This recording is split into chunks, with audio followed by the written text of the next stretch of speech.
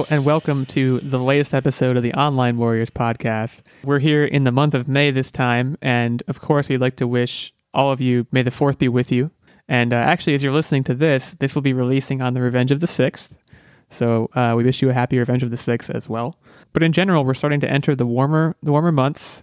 Still stuck inside though.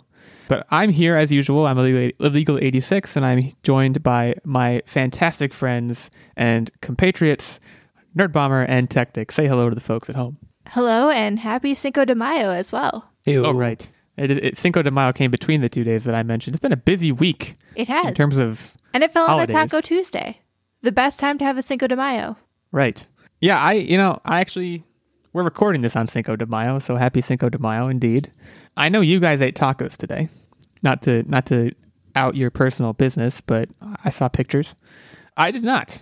I kind of missed the boat on that one. But in this household, every day can be Taco Tuesday, if you imagine, you know?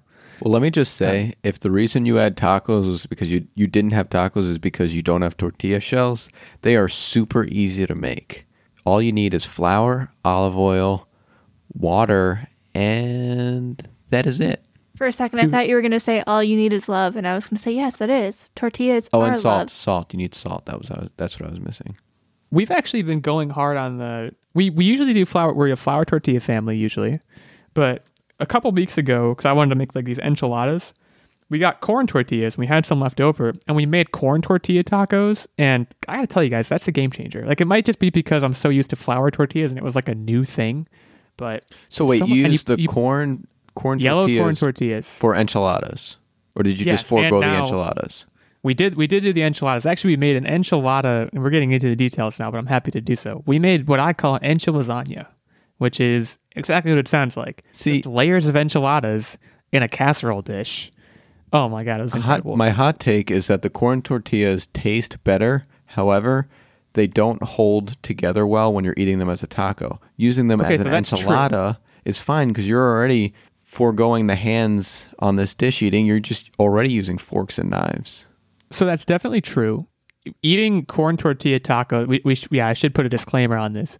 I think it tastes better, but it requires a steady hand. Because if you make one false move with those things, you get rippage, you get seepage. It's not a good time for anybody. So yeah, that's a good point. But actually, today for dinner, product placement, shout out. Y'all ever have this Beyond Meat stuff? We've tried it. Oh my God. We had a vegan phase for like a month. Yeah, that's when I lost my gallbladder. We're not even close to vegan here, but like, and I shouldn't say like we've never had it. We've had it many times before, but we took a long break because it wasn't available at grocery stores, and now it's kind of back in stock. The Beyond sausage, guys. It's like a brat, looks like a brat, tastes like a brat. It's not a brat. Like I know it sounds like a commercial, and it sounds like we're being paid by Beyond, and we're not. It's just I was really digging it. Tacos are going to come later this week, though. We're like a once a week taco family. I feel like we have like a semblance of tacos. So we have traditional tacos a little more infrequently lately. We were eating them at like a tick of about 1 or 2 a week, but we kind of slowed down on that and we probably only have it every other week. But tortillas are very versatile and we are going on a tangent. But I will say like PBJ sandwich, super great. Chicken wraps. On a tortilla? Great. Oh my gosh, yeah. Peanut butter and jelly on a tortilla is phenomenal. You have to make sure, so basically if you take a tortilla shell and you do half peanut butter and half jelly and then just fold it in half, you kind of make like a little taco thing. And you have to make sure the proportions are right because if you put too much jelly, then it gets a little like too sweet and messy to eat. But if you do the proportions right, it's amazing. I still think it's more hearty than white bread, so it doesn't matter if I go hard on mine. This is eye-opening. I mean, unfortunately, right now, I don't think we have any flour tortillas in the house. I don't think that would work with corn tortillas. But who knows? Maybe I'll try it. Anyways, we're not here, believe it or not. The first, however long, 3-4 minutes of this podcast probably leads you to believe we're just going to be talking about Mexican food the whole time.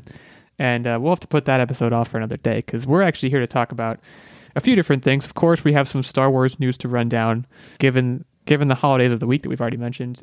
We're also going to be talking about this new Assassin's Creed Valhalla trailer that we saw. And then, of course, we heard a little bit more this week about... Well, actually, I think it was the first formal announcement of a live-action Hercules, which, frankly, you didn't need to like read tea leaves to see that coming. But we're going to talk about that, who who they're eyeing to have direct, and maybe we'll talk about some of our ideal casting choices as well. So should be a fun episode, and let's dive right into it and talk a little bit more about Star Wars. So the first big news, this is kind of a two-part topic here, but the first bit of news has to do with the actual films, and Disney has announced this past week that there's a new Star Wars movie coming, and it's going to be directed by Taika Waititi, which if you aren't familiar with Taika, he did Jojo Rabbit. Perhaps most famously, Thor Ragnarok is one of the ones he's really known for, and especially considering the fact that Star Wars is a franchise that's on par with Marvel, that's kind of the data point. He's also played our favorite nanny robot. Yes, that's right, in The Mandalorian. And he directed an episode of The Mandalorian as well. Mm-hmm. So has some Star Wars experience. That's a good point. I should have noted that earlier on. So yeah, I mean, this is... I have a friend who is kind of a Taika Waititi. It's kind of a weird sentence, but like, he's a Taika Waititi purist. Like he likes What We Do in the Shadows, and I think he felt okay about Jojo Rabbit, but he really likes like Taika's older stuff, like Hunt for the Wilder People and Eagle versus Shark and stuff like that. And he was upset about this because he feels like Taika's like selling out. I'm excited because I think Thor Ragnarok is one of the better Marvel movies. And certainly for the Thor trilogy, it was a very unique spin on things. I would think that this Star Wars movie might be headed in a comedic direction, which might scare you considering what Solo tried and failed to do. But I don't know. Overall, I'm definitely into it. We don't know anything about what the movie's going to be about. We just know that YTT is going to direct and co-write. I'm very excited about this. I really liked Thor Ragnarok. It was actually one of the only Thor movies that I really enjoyed watching, and probably one of my favorite Marvel movies in the last few years as well. And I really enjoyed what he brought to The Mandalorian and both his acting capabilities, but also the episode that he directed. If I'm remembering which episode it was correctly, I'm pretty sure it was one of my favorite. Yeah, that was like one of the most epic episodes of the entire Mandalorian series. So I'm very excited about this because obviously we've seen what he can do with some of these bigger properties. He can bring that, I don't know how you would describe his humor, but like that kind of smart humor. It's like smart and witty, but also sometimes dumb at the same time. It's a very versatile sense of humor. And we see that in Thor Ragnarok. I'm sure he'll be bringing that to Thor Love and Thunder. And I'm looking forward to see what he can do with that in the Star Wars universe. Because in my opinion, the last few Star Wars movies, besides Solo, really suffered from a feeling that they kind of took themselves too seriously a little bit, because there was a lot of things about the last Star Wars trilogy that needed to be serious, but then I'm having a difficult time. I got you. I'm so glad you said that, because in a lot of these serious movies, these serious roles, you need something to break it up, or else it's just draining, for lack of a better term. And I think in some of his other films, like Thor Ragnarok, he has done that successfully, right? There was some strife that Thor had to go to and overcome, but also was broken up with when he saw his old buddy Hulk and the camaraderie between them. So I think overall, I'm getting some good positive vibes about this potential movie. Oh, not potential movie, this movie. And I'm going to hold off on the skepticism for now. Yeah, I mean, I think you hit the nail on the head in a lot of ways. Both of you did. In terms of like, I think so Solo was a project that from the beginning, I mean, you guys remember the news report, we talked about it on the podcast, I'm sure, that it was all over the board. At one point it was compared to Ace Ventura, and then what the final product was not nearly as funny, was still trying to be funny, but it was doing so in a way that was very, I have to its credit, kind of more befitting of Han Solo, in terms of like Han Solo's brand of humor is this very smart alecky thing, and Taika's brand of humor is much more, the word I want to use, I don't know if it's the correct one, but I want to say irreverent, in the sense that I don't think Taika Waititi is the kind of director who cares what property he's working with, whether it's a multi-billion-dollar property or something that is no one's property and he just made up. He's not going to take it too seriously, and he's not going to drain the energy from it by not poking fun at the situation of the characters. I mean, I've never actually seen What We Do in the Shadows, but my understanding is it's funny vampires, which is like, vampires are not funny, and they're probably meant to be taken seriously, and they want to be taken seriously. But to put a comedic spin on that obviously creates a pretty compelling result, and I think there's a lot of potential for that here as well. You know, Star Wars is by definition something that takes itself very seriously, you know, in terms of everyone saying "May the Fourth be with you" very gravely to each other, and everyone having a bad feeling about this. You know, like it's campy, yes, but it's not going for laughs most of the time. So it's going to be very interesting to see what happens here, and it's worth noting. So first of all, right now the best estimate for this is 2022. Obviously, that's subject to change, especially considering what's going on in the world right now. But it's also worth noting that Disney hasn't really said, you know, whether this is going to be the start of a trilogy or this another standalone project like Rogue One or Solo, and also, you know, if it's going to pertain to characters that we already know and love. So there's a lot that's not yet known, but it's definitely exciting. I mean, Star Wars has, to my mind, a bit of a checkered recent past in terms of directors that they've worked with. You know, I think Ron Howard came in and saved Solo, whereas I love Phil Lord and Chris Miller, but apparently they were taking it in the wrong direction. So that's your checkered past right there. But you also have Rian Johnson, who again I think is perfectly suited for projects that are not Star Wars, but it didn't work out with Star Wars.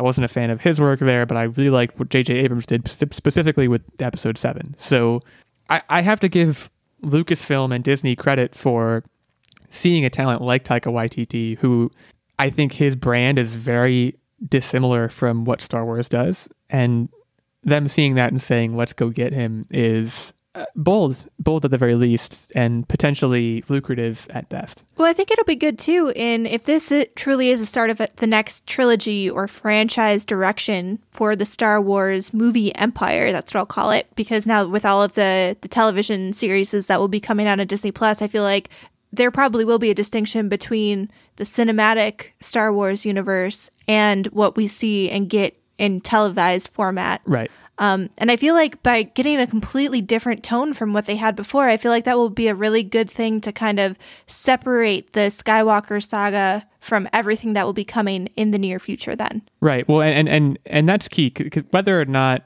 it becomes a trilogy or is a standalone film is kind of crucial, right? Because so the sequel trilogy, I could be wrong about this, but I don't think it was the best received thing in the world. Sure, it was a huge moneymaker, but when people compare it to the original trilogy, of course, and even the prequel trilogy, I think a lot of people aren't wowed by it and would put that on the bottom in terms of if we're ranking the trilogies.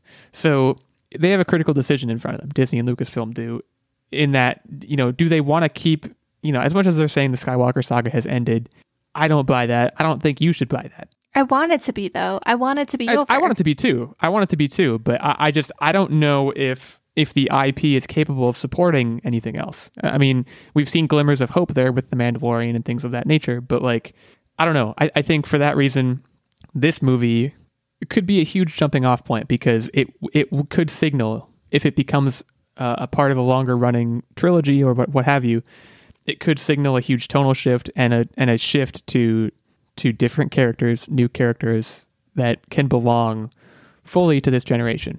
And, you know, the sequel trilogy did kind of try to do that with certain characters, but the arcs were a mess through the entire sequel trilogy, and a lot of them sputtered in the end. So it's just, I don't know. It's also going to be interesting to see if they do a trilogy, if they stick with Taika the whole way through, if they learn anything from from the mosaic that they made with the sequel trilogy, because that, I think, was the root cause of a lot of its problems. Yeah, consistency is definitely an important takeaway. Right. And I think you could say the same thing about Solo, where Solo, you know, I bet based on what he's done, Ron Howard came in and killed it, but he came into something that was halfway done. So there's only so much he could do, and it was already behind schedule and yada, yada, yada. So I think, you know, what they're finding is that when you mix directors, you don't necessarily get a good product. And of course, before anyone who's listening tweets at me to say it, I do know that the original trilogy was directed by, I think, 3 different people. It's hard for me to ascribe my current theory of why the sequel trilogy was bad to the original trilogy. Didn't George Lucas still have an overarching hand in everything? Sure. So that right there could be it. You know, it might not be as much about the directing as it is about the writing. Obviously, you have creators like Taika Waititi and J.J. Abrams and Rian Johnson who want to do both and who want full creative control. And if they want that, fine. But like, you know, I think with the original trilogy, there were a lot of all those directors were willing to let the story be the story, probably because they saw the potential in it, I would think.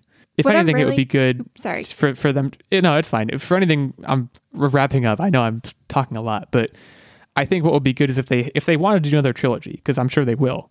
They need to have at least the broad strokes of a 3-movie story on paper before you film the first shot. I don't know if that'll happen, but that's how the first original trilogy worked, and even to an extent, the prequel trilogy worked the same way. So, I'm sorry, you were saying? Well, I'm just hoping, because this is the first time we've really gotten confirmation that there is another full-length Star Wars movie penned for the cinemas. Like, this is the first time we've really gotten confirmation of that. We obviously knew about television shows and worlds being developed for books and comics and stuff, but this is the first next step in terms of movies. And I'm really hoping that they don't go the route of the MCU.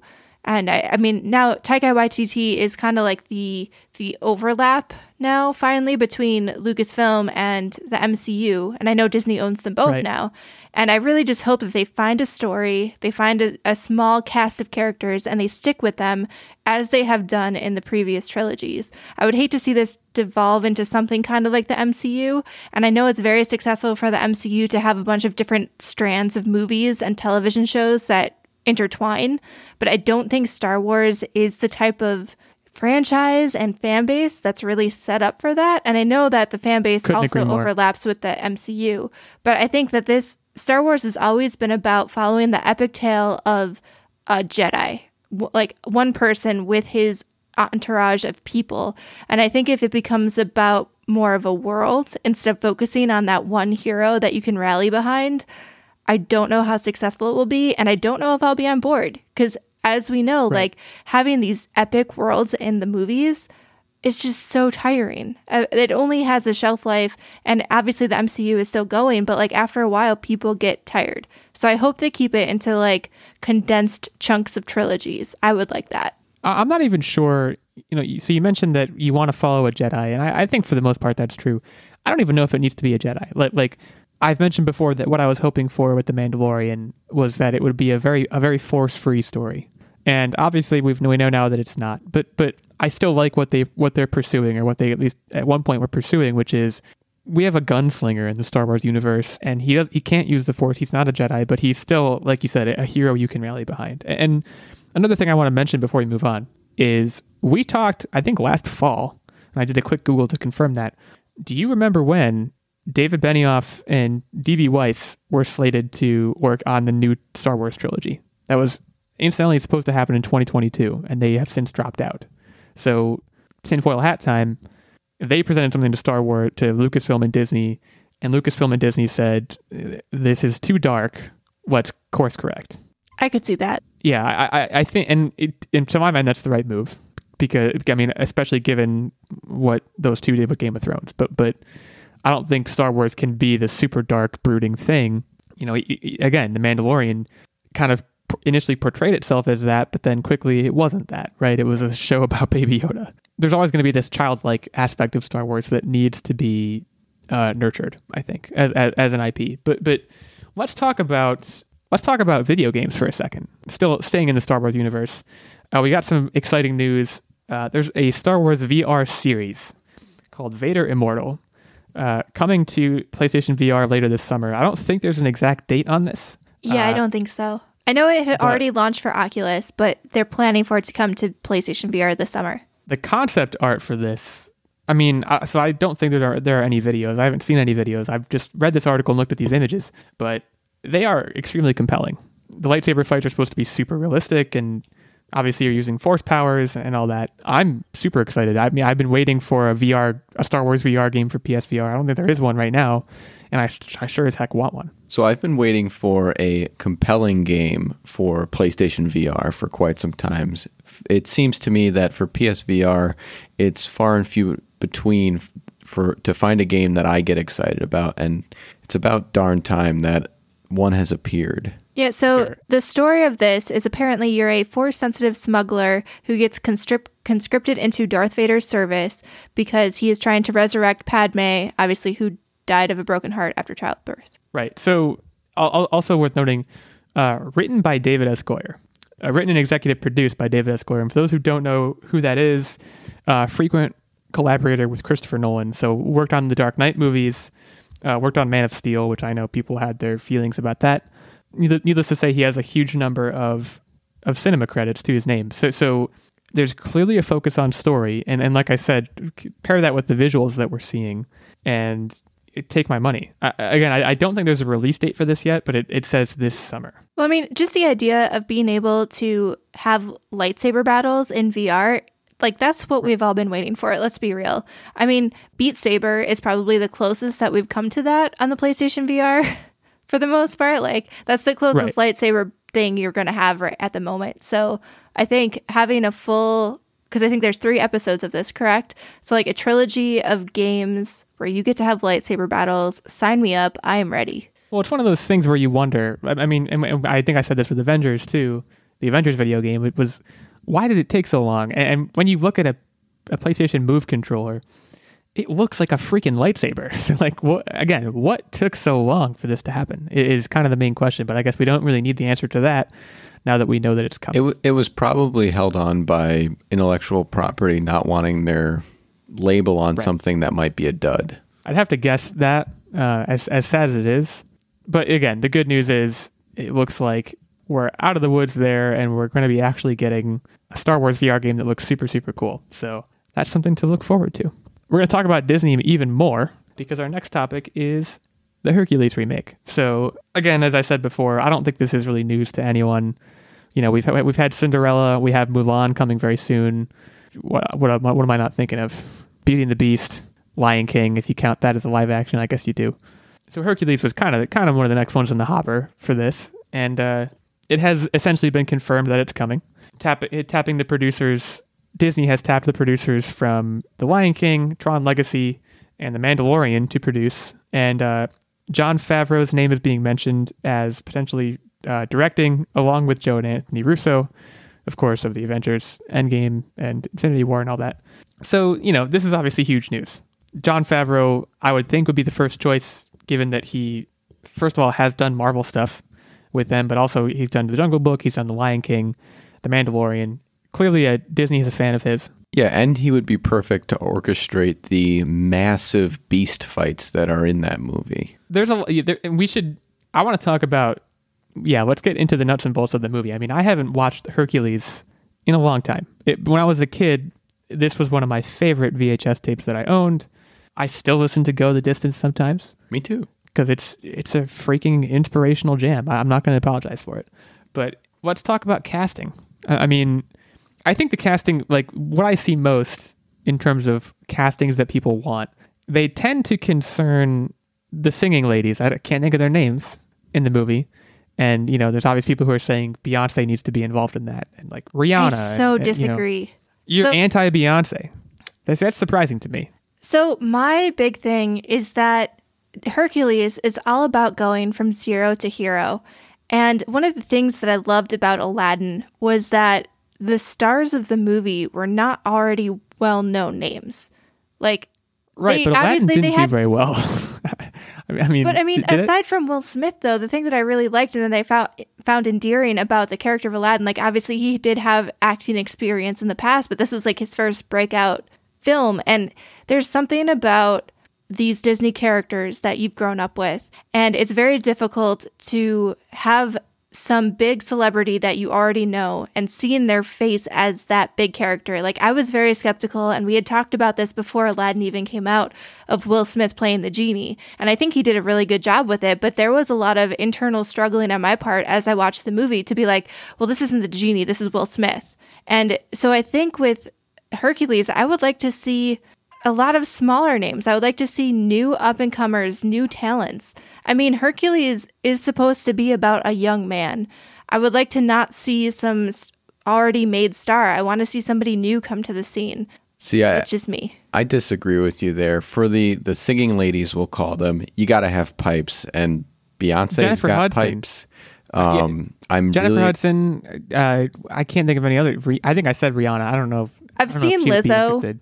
Lizzo will be great. Yeah, she's been put out there to be one of the singing ladies, I think. I think all of these people sound great, honestly.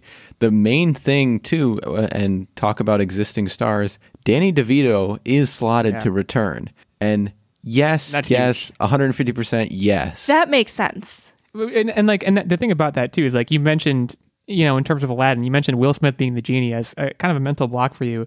And the thing is, it was a mental block for everyone, but I think a huge reason for that is Robin Williams. So I think, when you look back on Hercules, there was no one who was bringing vocal talent the way that Robin Williams brought his talents to Aladdin. So those shoes were impossible to fill, of course.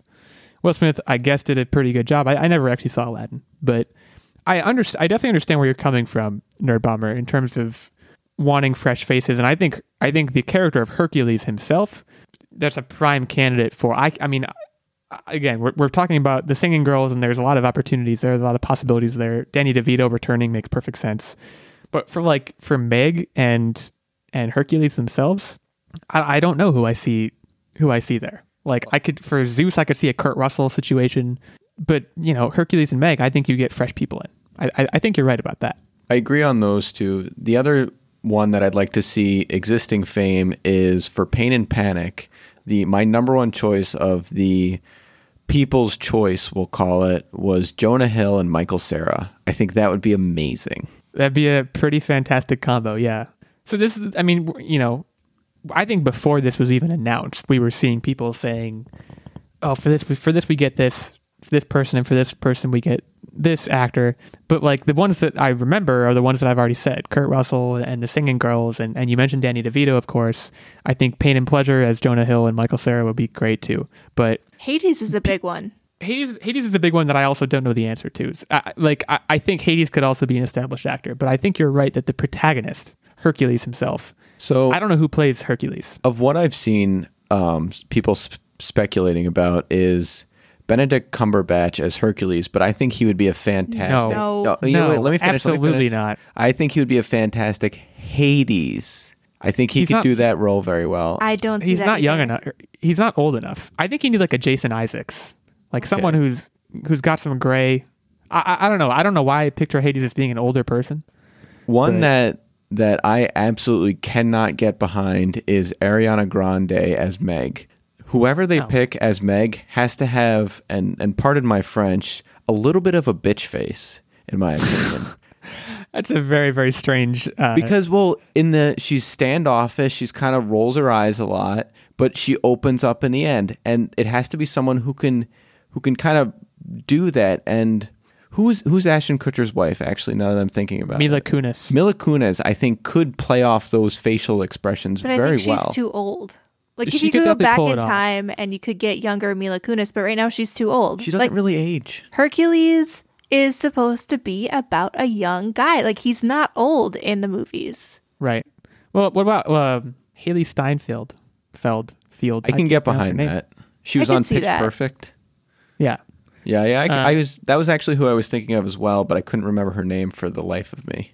Anna Kendrick, maybe. No. I don't think that's right. Anna Kendrick is even, I think, a little bit too old for that role. Plus, her face just is too bubbly. She's a too bubbly face. She is very happy all the time. I'll grant you that. Like, I really think if they could discover somebody for this role, that would be their best bet. For at least Hercules and Meg, those are the two most iconic roles, I believe, in the entire movie. It really stinks. I'm too old. It really stinks. Yeah, aren't we all? Well, okay. So we want to know. It's time for our social medias shout out for the episode. We want to know what you guys think on the social medias. Who do you want to play these characters, including Hercules and Megara, but especially the surrounding cast as well, because it sounds like we think that they're more prime candidates for actual A-list power. So I am at OW Illegal 86. Sorry, got my Twitter handle wrong. At OW Illegal 86 on Twitter. We also have at OW Tactic and at OW Nerdbomber. We want to hear from you. Tell us what your dream casting choices for this movie are, whether you're a Disney fan or you're not, just based on conventional wisdom. We'd love to hear from you. So we're going to take a quick break now, as we often do, to shout out some of our friends. But before we do, I would be remiss if I did not shout out our fantastic Patreon producer, Mr. Ben Jagnes, supporting us week after week. Huge thanks to Ben. Ben supports us on Patreon at the night level, which is the highest of our 3 levels. And as a result, he gets a producer shout out like this one in every episode. He gets input into our weekly game segment, which is coming later. He also gets access to our monthly secret segment and vlog, and he gets a periodic opportunity to guest on the show, which is coming up. Talking to you now, Ben. Get hyped for that. So if you want to be like Ben, you can head over to you can head over to patreon.com/Online Warriors podcast and check out the details. There's also 2 lower levels of support, the Squire level, which gets you monthly secret segment and vlog access, and the Page level, which gets you access to the monthly secret segment. So head on over there, check it out. We would love your support. But for now, we will take a short break and be right back to talk to you guys about whatever our next topic is, which I forgot. Assassin's Creed. Gosh. Assassin's Creed Valhalla. How could I forget? We'll be right back. Hello, everyone, and thank you for listening to the Online Warriors podcast. My name is ChocolateBear80, and I'm here to tell you about Cross Atlantic Gaming. We are a gaming-centric podcast. You can check us out on iTunes, Spotify, and all your other fantastic podcast catchers. Check out our website at www.crossatlanticgaming.com. Now back to the show. Tectic, Nerd Bomber, Illegal, take it away. Okay, welcome back. Guys, Assassin's Creed Valhalla. This is one of the bigger pieces of news from the past week, of course. Assassin's Creed, obviously, a huge game franchise, and they are heading into Viking Town. Which I guess when you think about it, I didn't see this coming. I don't know if this was already announced or anything, but it's a perfectly reasonable historical, archetype for them to tackle. There was a bit of a leak a while back where the title Assassin's Creed Ragnarok had leaked, so I had kind of been expecting something with Vikings. I don't truly understand why they switched it from Ragnarok to Valhalla. Probably to avoid Thor confusion, I would probably. guess. Actually, yeah, that's a really good point. I don't know. But what I do know is and I've known this for years, and if you're a video game fan, you probably know it, there is no one who makes video game trailers quite like Assassin's Creed. Or I guess more accurately, quite like Ubisoft, or Ubisoft, however you want to pronounce it. Their trailers are cinematic beauties every single time. Because their games are cinematic beauties. Their games do have that quality, but here's my experience with Assassin's Creed. I played all of Assassin's Creed 1. It was fine. I played part of Assassin's Creed 2 and stopped because I was getting bored. Oh my God. Because I couldn't... You have the same problem that I have too with Assassin's Creed. It's just so much. It's a lot. Well, that's not my only problem, but that's definitely one problem. My main problem, and it's hard to even call it a problem. It's more of a me problem than an Assassin's Creed problem. I think when I watch the trailers for Assassin's Creed, obviously what you're thinking is, I want to play that character. I want to do that. And it promises more than the game can deliver. And the game certainly gets as close as game could come, I'd imagine. But there is something about the combat that they show in these trailers, the fluidity of it, and also the brutality of it simultaneously, that it's so hard to recreate, but it looks so amazing. I've watched, you're on YouTube. You go on YouTube just to watch whatever. You don't even know what you're going to watch. You just go to YouTube to watch something. I will occasionally go and just watch Assassin's Creed trailers because they are just fantastic. The music, the camera work, the combat mostly, but it's just, it's amazing.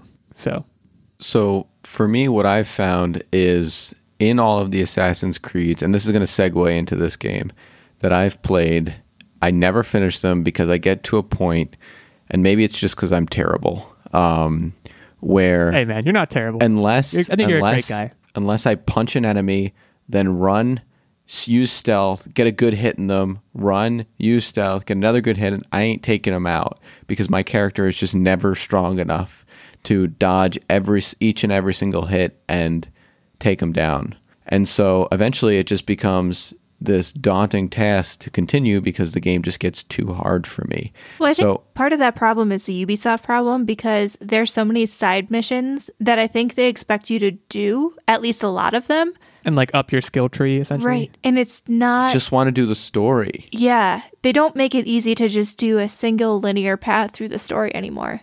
Right. Which with Assassin's Creed 1, there weren't any side missions. All you did was go kill this guy. All right, you killed him. Good job. Go kill this next guy. And I think that's probably why I got through that one, is that it's very linear, it's very story-driven, and I'm sure it was demanding in its own ways, but it's not...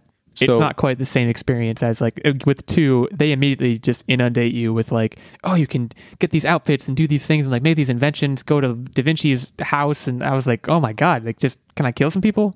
So when I saw this trailer, the one of the things I saw was that they are bringing back battleships, which Well, there's another thing that we got to do to level up, and I immediately started getting nervous about all of that. The other thing is this style of fighting really going to take away truly what makes Assassin's Creed, right? Because Vikings are not assassins. They're more in-your-face berserker style. Well, right. From what I've read, they're actually giving you a choice of how you want to approach the game. So this is a little bit of a snippet from a Windows Central article that I have pulled up, but it says a revamped combat system allows players to dual wield any combination of weapons, including 2 shields, against a greater variety of enemies than ever before. Whether you want to brutally decapitate them with a war axe or stealthily kill them in the shadows with your hidden blade, the choice is yours. 2 shields? I'm very confused by that statement. I mean, that can't be fun. Like, how could you have fun? No. Honestly, like, whenever I play some kind of combat game and I have to have a shield, it makes me sad and upset. Gets in the way. Yeah, I usually do it to like up my armor class, but nobody ever really wants to carry a shield, do they? It's boring. I mean, this is touching on a thing like you said, Vikings are berserkers, and like even in the trailer, like of course the trailers, I've already said I loved it and it was great, and like, but the thing about it is it's a Viking that's fighting. Well, a bunch of Vikings that are fighting. We're kind of focused on one Viking in particular. And then at one point he says Odin is with us, which led me to believe, there's an assassin like in the shadows. They might have even showed an assassin somewhere in the shadows. I was like, okay, the assassin's coming. This is going to be cool. And then, no, the Viking just has an arm blade and stabs this guy in the eye right at the end, right when he's not expecting it. So it's like, I always wonder... I wondered this about Assassin's Creed. I think the third one, Assassin's Creed 3, which was the Revolutionary War one, and especially about Origins. I remember when the trailer for Origins came out, I was laughing at it because you're running up pyramids, and like to me, Assassin's Creed, based on my experience, which is admittedly limited, is you're climbing buildings, you're on the rooftops, you're running around, you're sneaking around. You're not like on a battlefield running at guys with guns. In the case of the Revolutionary War one, you're not a Viking who's just axing people. You're supposed to be that's not what an assassin is to a large extent, in my opinion. An assassin is a person who sneaks around, walks up, finds a way to cut your throat, stab you subtly, and get away. I get this weird feeling. So, and also like Assassin's Creed Odyssey and Origins, these new Assassin's Creed games are really getting very RPG. Like even in Valhalla, they're saying that you'll be able to forge political alliances, choose dialogue options that influence the story. Alliances. They're going to have raids and settlement growing and the ability to expand your power with influence. And with the raids, I guess you can pillage enemy villages. Like, that doesn't sound like an Assassin game to me. Yeah. It sounds like they're taking the Assassin's Creed franchise because it's popular, and they had in their head, like, I wanted to make a Viking game. Right. How can we make this popular? And so they popped Assassin's Creed on it, and this is what we're getting. And like, I think they were saying that they're going to continue. Assassin's Creed always has this like futuristic story component to it, where they're like following the ancient story. And all that. Yeah. And I think they're going to continue that. But ultimately, like, I feel like these games are starting to get away from the original Assassin's Creed. And would it be better to just call it something else? Like make a new franchise. It won't make as much, but it won't make as much money. I think you hit the nail on the head in terms of like, these are, for all we know, this game was a game that was just called Ragnarok. It wasn't called Assassin's Creed. It wasn't called Valhalla. And then someone at Ubisoft was like, hey, we'll buy this property because what you have looks great. And then, I don't know, throw some Templar crap in there. And we have an Assassin's Creed game. So like, it's, I totally agree with that. I think it's losing sight of, fundamentally, like what it means to be an assassin, first of all, but like also the spirit of the original games, which I did play. They don't look like that anymore. And they haven't for a while. Are they great? Like, I'm sure they still are, but like it's different. To be clear, like I'm super stoked about this game, and it looks super interesting. The trailer was super exciting and really detailed and incredibly captivating. And I have been clamoring for a Viking game. Like God of War was one big Viking game that came out, but I feel like it's still a relatively untapped area in gaming. You have a bunch of cowboy games at this point. You have a bunch of zombie games. There's been a couple like Roman time games. I think and we all know there's been like fantasy and like medieval games up the wazoo, but having a true Viking game, there's really only one or two that I can think of, and it's a great setting. Like, yeah, I'm excited for it. It just doesn't seem like it's an Assassin's Creed game. The other no, like thing, I said, it's going to be great. It's just it's hard to even consider Assassin's Creed at this point. Sorry, Tech, go ahead. The other thing that confuses me about this is the mere mention of Odin leads you to believe that there's a mythological kind of magic side of it. And again, I think you're absolutely right. Where did Assassin's Creed just slap their label onto some already Viking lore game and just said, yep, this is the next Assassin's Creed? Because assassins don't use magic. They use pure skill and a crow. And that's it. Right. That's a good point, because you look at the other Assassin's Creed games up until, I don't really remember Origins, and I know, Tactic, you played Odyssey, so maybe you can help me out here. But at least in the original Assassin's Creed games, there was no magic. There was mystique, but there was no magic. Your bird. That was it. Was there any in Odyssey? Like, is this the first potential appearance of magic, or have they existed? Has that existed in other games? I honestly don't know. There was I've like lost track. The only extent of the magic was like the weird crystal shard things, which that goes back to the Templar. So it wasn't really like your character used magic to fight. It was all hand-to-hand combat, special skills, things like that. Which even then, going back to losing the secret sauce, as you fought, you became a ranked hitman type person, where all the other assassins knew who you were. That's not an assassin. If everyone knows who you are, right, you're not a good assassin. then yeah, that's exactly right. Like I'm trying to think about when Assassin's Creed departed from. Like I'm Googling it now. Like, what was the first jumping off point in terms of like the first? I believe it was the books. pirate one where it really. Because the first 2 or 3 games you're like in Italy, kind of looking place, and like there's like one when you're in Damascus, one you're in Italy. You're in a vaguely European / Middle Eastern city, and like the locale is pretty similar. Like, but when you get to, I'm trying to scroll now and figure it out. I think it was Assassin's Creed 3, which is actually the Revolutionary War one. Oh, that's the one where you get a huge jumping off point in terms of. That's when I feel like they might have just gone out, and it wouldn't surprise me if the news came out that like, oh, Ubisoft has just been buying properties from other people and reskinning them. Like someone might have come up with a really cool Revolutionary War era game, and Ubisoft saw that and was like, we're gonna Assassin's Creedify this, and went and got it. I mean, I don't want to like. I feel like we need to take a second, and there are probably Assassin's Creed fans who are listening who are just livid with us right now. Like, Assassin's Creed is a great franchise. It's it's more likely that it's just not for me, and it's been great the entire time. But it is interesting to think about the core concept of the game and how it has shifted through all of these iterations and where it is now. Even hardcore fans can't deny that it has certainly evolved. It's meta, yeah. It started as a story focused on Ezio, or however you pronounce his name. No, Altair was the first one. Then it went to Ezio. Was it? Yeah, Altair was episode 1, or Assassin's Creed 1. I think Assassin's Creed 2 was Ezio, and then Ezio was Ezio for Brotherhood and Revelations, and then you got Kenway for Assassin's Creed 3, and then it started bouncing around, ping-ponging to a bunch of different people. I feel like when they had a focus on certain characters that they kind of were all interconnected and carried from story to story, it was a little bit more tightly focused, and then it branched off somewhere. And like I said, that doesn't mean they're bad games. Honestly, for me, I think I'll probably so here's the caveat. I've actually never played an Assassin's Creed game, and I wanted to get into it, but Blasphemy. the fact there's like so many of them now, and they're so overwhelming, and I feel like I need to understand and go back from the beginning and just play starting from the first one and work my way up. But like at the same time, I just want to jump into the RPG type ones because that's the kind of game that I like to play.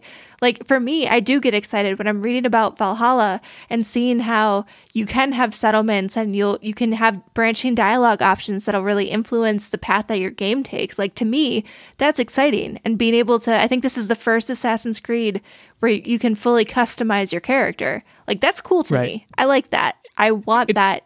I like playing that type of game. So I feel like I want to play this game, but I have this history of 10 games now that I need to catch up on, and it's kind of holding me back a little bit. Like for me, if they didn't call it Assassin's Creed, I would probably be more likely to play it. Well, because I think what it is, because I was kind of in a similar situation. When I started playing Assassin's Creed 1, it had already been out for at least a few years, and I was kind of trying to play catch up with it. And I think from game to game, except for the Ezio games, which there's like 3 of those, and I think they probably have a continuing storyline. I think the only continuing storyline amongst all the games probably happens in the future, quote unquote, future world, like with all the Animus and stuff. I don't know. And again, if someone's listening to this and saying, "You idiots, this is how it is," go talk to us on Twitter and tell us. But I definitely agree that I think Ubisoft might eventually hit a point where people would be more likely to play Valhalla if it was just Valhalla. And if it wasn't Assassin's Creed, there's going to be a break-even point where people aren't going to want to invest all of their time in understanding this huge extended universe, before getting into the game they really want to play. And the more they jump around between historical archetypes, the more likely it is that will eventually happen. Like, the important thing to note, too, is that this is one of the first games that have been confirmed to be on the next generation of consoles, because this is coming out holiday 2020, and there's no confirmed release date, but they're already saying it will be released on both this generation of consoles and the next. And luckily for an Xbox user, they also said that this is going to be one of the games where if you buy it on the Xbox One and later upgrade your console, it will carry over, so you don't need to buy it twice.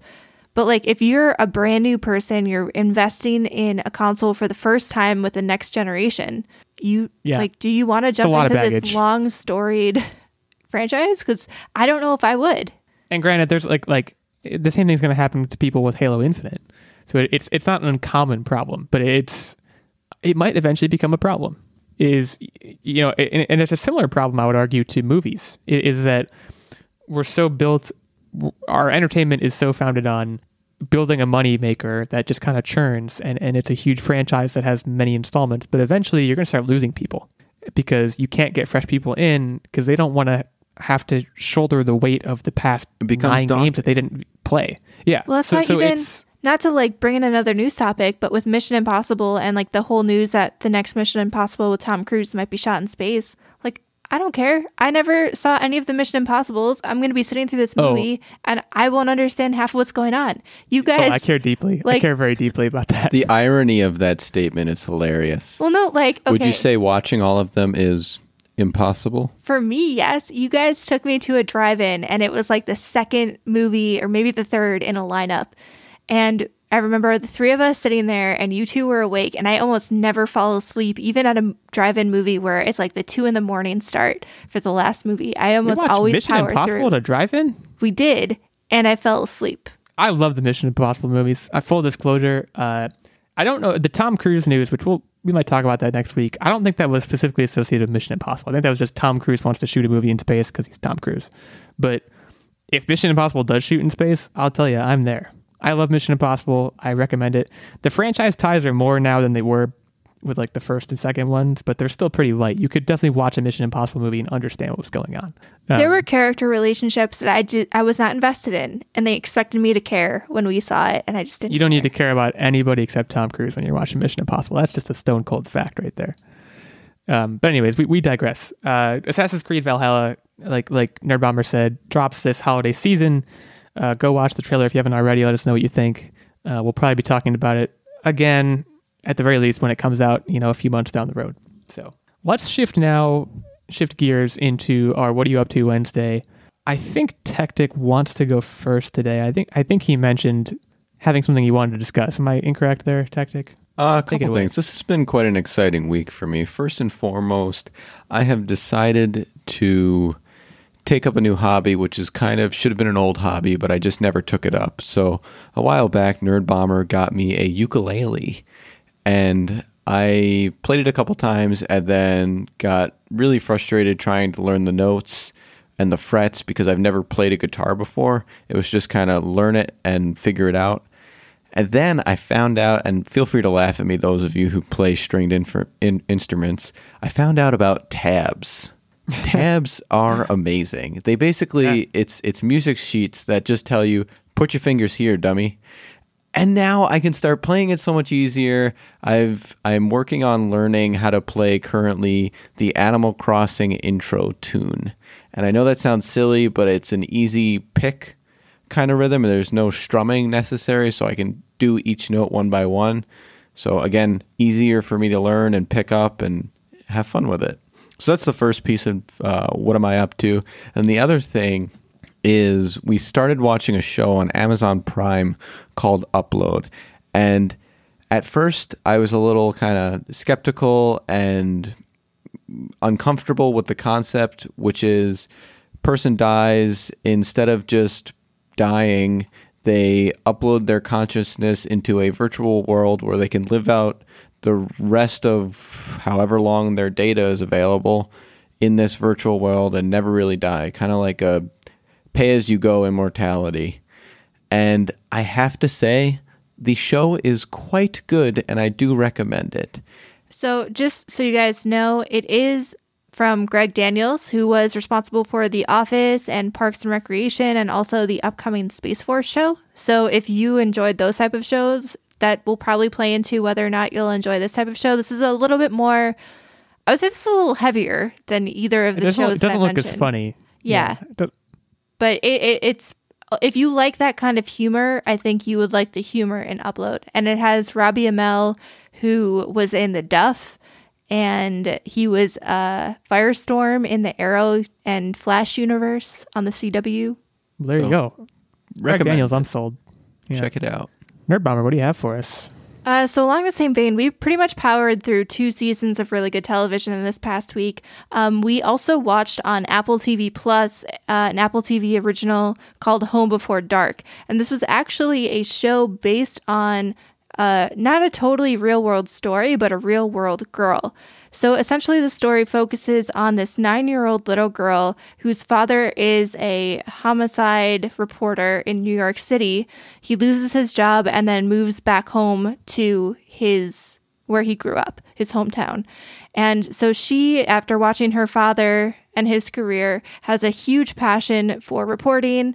In New York, she had her own little newsletter thing that she was distributing and really wanted to be a journalist. So she starts a new paper when they move back to his hometown, and she actually ends up uncovering a cold case that has been plaguing the town and her father, and that everyone's kind of been covering up for the last 20 years or so. And so the actual cold case part is a little bit different than what happened in real life, but overall it's got a great cast. The story was super engaging. A lot of the episodes ended on kind of cliffhangers so that you were always compelled to watch the next episode.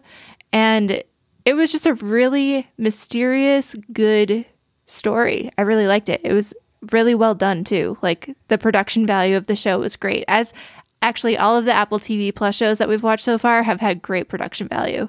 It literally keeps you guessing till the end. So if you think you are clever, think again. I always think I'm clever, so it sounds like I should check it out. Maybe be wrong. Yeah. On my end, I really have one update because it's been taking up a lot of my time. Guys, Luigi's Mansion 3, it's fantastic. If you own a Switch, if you're lucky enough to own a Switch, and you haven't played Luigi's Mansion 3, it's a solid 9 out of 10, maybe 10 out of 10 so far. It's scratching all the right itches. I missed Nintendo platformers, man. They really know how to do it. Having a blast. Also have played. I only own 2 games for my Switch, which is pretty much brand new. The other one is called Moving Out, which is from Team 17. They're the studio that did Worms. If you're familiar with Worms, which is like an old PC game from way back. I loved Worms. It's great. Well, this game is not really anything like Worms, but the studio did a great job. It's very similar to Overcooked if you're familiar with the Overcooked games. But instead of cooking stuff, you're trying to move things. You're a moving crew. You're moving stuff out of a house into a truck, and you have to work together. And it's stressful in the same kind of pleasant way that Overcooked is. So if you're into that kind of game, if you're into couch co-op, it's fantastic. Would definitely recommend it. So I'm in Switch Town. I'm having a great time. Happy to be here. I'm so glad you're finally in Switch Town. It's truly a joy day in and day out. Quiz time, I think, right? Yes, it is. Nerd Bomber. A great quiz topic for you guys, brought to us by our Patreon producer. The quiz topic this week is whiskey. So I know Ooh. Illegal is very excited about this as he's venturing into the whiskey world, but hopefully whiskey these boy. questions do not give you an advantage because they're kind of out there, as I tried to do with the 80s movie trivia a while back. Kind of tried to pick something unique. So, And as much as I like whiskey, I don't think I know very much about it, so I'm okay with this. so these questions are going to be done in the Price is Right fashion. Again, they're all kind of numbers based. So as long as you guys don't bust and you get closest to the number that is the correct answer, you will get a point. So let's just jump right into it. So the average measure of whiskey contains how many calories? Okay, I'll go first. I'm gonna say 12. What is an average measure of whiskey? Like a shot worth, like your standard drink of whiskey. I'm going to say 20 calories. Okay, are you guys like in Dream World? You guys know that there are calories in whiskey, right? There are 64 calories on average in whiskey. I don't know calories. I don't know if you can even like eat anything that is only 20 calories. I wanted to say 50, but since he guessed 12, I just kept it safe. So Yeah, I you were was smart. going to say that was like impressive because it's fewer than a banana, but you guys think there should be like no calories in whiskey. So I don't think there's any calories in anything. That's where I am. It works out for me. Okay, so I'm losing. Fair enough. Tactic gets that point. Yeah. Yay. Okay, so the next question is, at what age did Jack Daniels learn how to make whiskey? Oh God. Okay. Well, so I go last. I go Tech, first. Take it away. Trick question. Jack Daniels isn't a real person. No, I'm kidding. He learned how to make whiskey at the ripe old age of 14. I was gonna say you're right in the ballpark. I was gonna say 12, but I can't now because of the way Price is Right works. So I'll say 16 because I don't want to be the jerk that goes one over you. I'm gonna say 16. Okay, so this one was my signature trick question. You guys both busted. He actually learned how to make whiskey at the ripe old age of 6 years old from a Come Lutheran on. minister. I should have gone lower. Yeah, I don't know. Like, how would you retain that? At 6 years old, I feel like I would have no idea what was even going on. But It's not a trick question. It's just Jack Daniels was an interesting individual. He was a drunk individual from the sound Yeah. of it. taking the sauce at age 6. My God. All right. All right. So the next question is, what is the earliest known record of whiskey production? What year? Boy, this is early. I would imagine this happened in Scotland, which, as you know, is where Scotch is made. We're in like Middle Ages territory, and maybe I'm absolutely wrong, but I'm gonna say like 1200. All right, Tactic, what do you got for us? I think it was earlier than that. I'm gonna say 400 BC. Oh, Okay, wow. so Illegal gets the point to tie it up. The earliest known date of whiskey production was in 1494. Oh man. I feel good. I was in there. All right, so we're tied up. Chris Columbus sailed the ocean blue, chugging whiskey. All right, next one up. What percentage of Scotch is made in Scotland? Hey, And if you don't know, talked about Scotch this. is a type of whiskey. Okay, I'm gonna say Scotland makes 23%. Oh, it's higher than that. I'm gonna conservatively say 35%. It's actually 90% of Scotch is Yeah, made I knew in it was way Scotland. higher. I just wanted to be safe. So why don't they call it Scotchland? But Scotchland. That one's gonna stick with me. All right, so I took the lead, right? you did. It's now 2 is to good. 1. This is going fantastic. So my next question is the barrels which are used to make Scotch. How many times can they be used? This is. I have no idea. 6. I don't know. 6. Complete hip shot. I have no idea. Tactic, what do you think? I can see the gears turning, smoke coming out of his ears. I think it's less than 6, but I feel like that would not be really. I'm trying to think manufacturing too. Like, do they line these Economically. barrels, and is there things they do that they can reuse them? I'm gonna go. You know what? Roll the dice. I'm gonna go 15. Wow. All right, so you both busted on this one. They can be used up to 4 times when making Scotch. And I think actually, is that what like single malt means and stuff? Because like is single malt like they only use the barrel one time? Like I don't know what that stuff means. I'm probably totally wrong. Again, someone's probably yelling at me right now through their podcast device. I don't know, but I do know that the barrel has a lot of, it contributes a lot of the flavor to the whiskey. I should have went with my gut. I was trying to play loose and fast. I was pretty close with 6, actually. I'm proud of myself, even though I busted. How many questions we got left here? Okay, we've got 3 questions left, and I have a couple backups in case we need to do any kind of tiebreakers. So right now it's 2-1. Now we're going to transition over to bourbon, which is an American-made whiskey. It's made from malted grains. What is the minimum percentage of corn that must be used to create bourbon in order for it to be classed as a bourbon? Give me 1 second. I have a bourbon right here. I'm kidding. What I know is that rain makes corn. Corn makes whiskey. Whiskey makes my baby feel a little frisky. So I'm gonna use that. I'm gonna internalize that. Come up with an answer. But Tactic, I think you're first. What percentage? Yeah. So what is the minimum percentage of corn that needs to be used? I'm gonna go 35% minimum. All right, illegal. I think it's lower. I'm gonna say 12. All right, so Tactic ties this up. Crap. Bourbon needs to use malted grains that are at minimum 51% corn. This is actually more relaxed than the rules that constitute what needs to be in a scotch. The only real hard and fast rule for bourbon other than the corn is that it needs to be made entirely within the United States of America.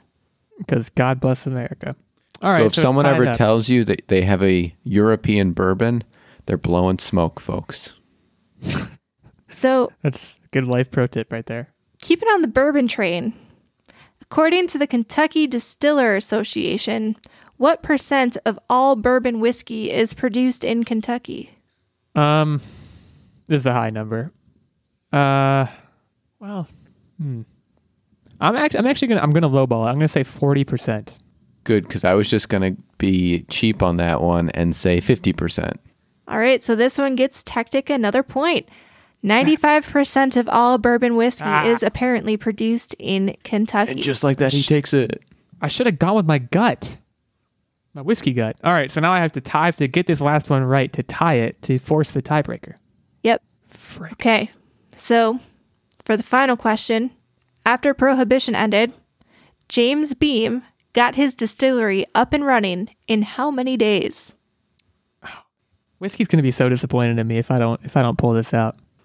Well, Tactic, you're first. He started distilling in 1795, and I'm going to guess that just know that? I have a bottle right next to me. I'm going to guess that it took him, because you said days, 26 days. All right, Illegal, what do you think? So this is, in the beginning, there was nothing, and then God said, let there be light, and then blah, blah, blah, 7 days. It took him 7 days. It took him 1 week. 7 days. All right, so Tactic gets this one. You guys were both very far off, though. It took him 120 days to get his distillery back up and running. All you need is a week. Come on. It's fine. You had all the stuff there. Crap on a stick. So Tactic, though, he breaks his losing streak. He finally wins. Yeah, it's been with weeks. A score of 4-2. So he will be to Tactic. The trivia champion for the week, and he will be able to host next week's trivia. Wow. Well, my sincerest apologies to whiskey, just as an institution. I still love you, but I clearly didn't show up for this one. You all did show up to listen, though, so we thank you for that. We really do enjoy doing this. We enjoy having people listen, so we thank you. If you liked what you heard, or even if you didn't, you can head over to Apple Podcasts to leave us a review. And again, if you want, you can hit us up on the social medias at OWLegal86, at OWTactic, at OWNerdBomber. We'd love to chat with you. And in the meantime, happy Revenge of the 6th, and we'll talk at you all next week. Adios. Bye.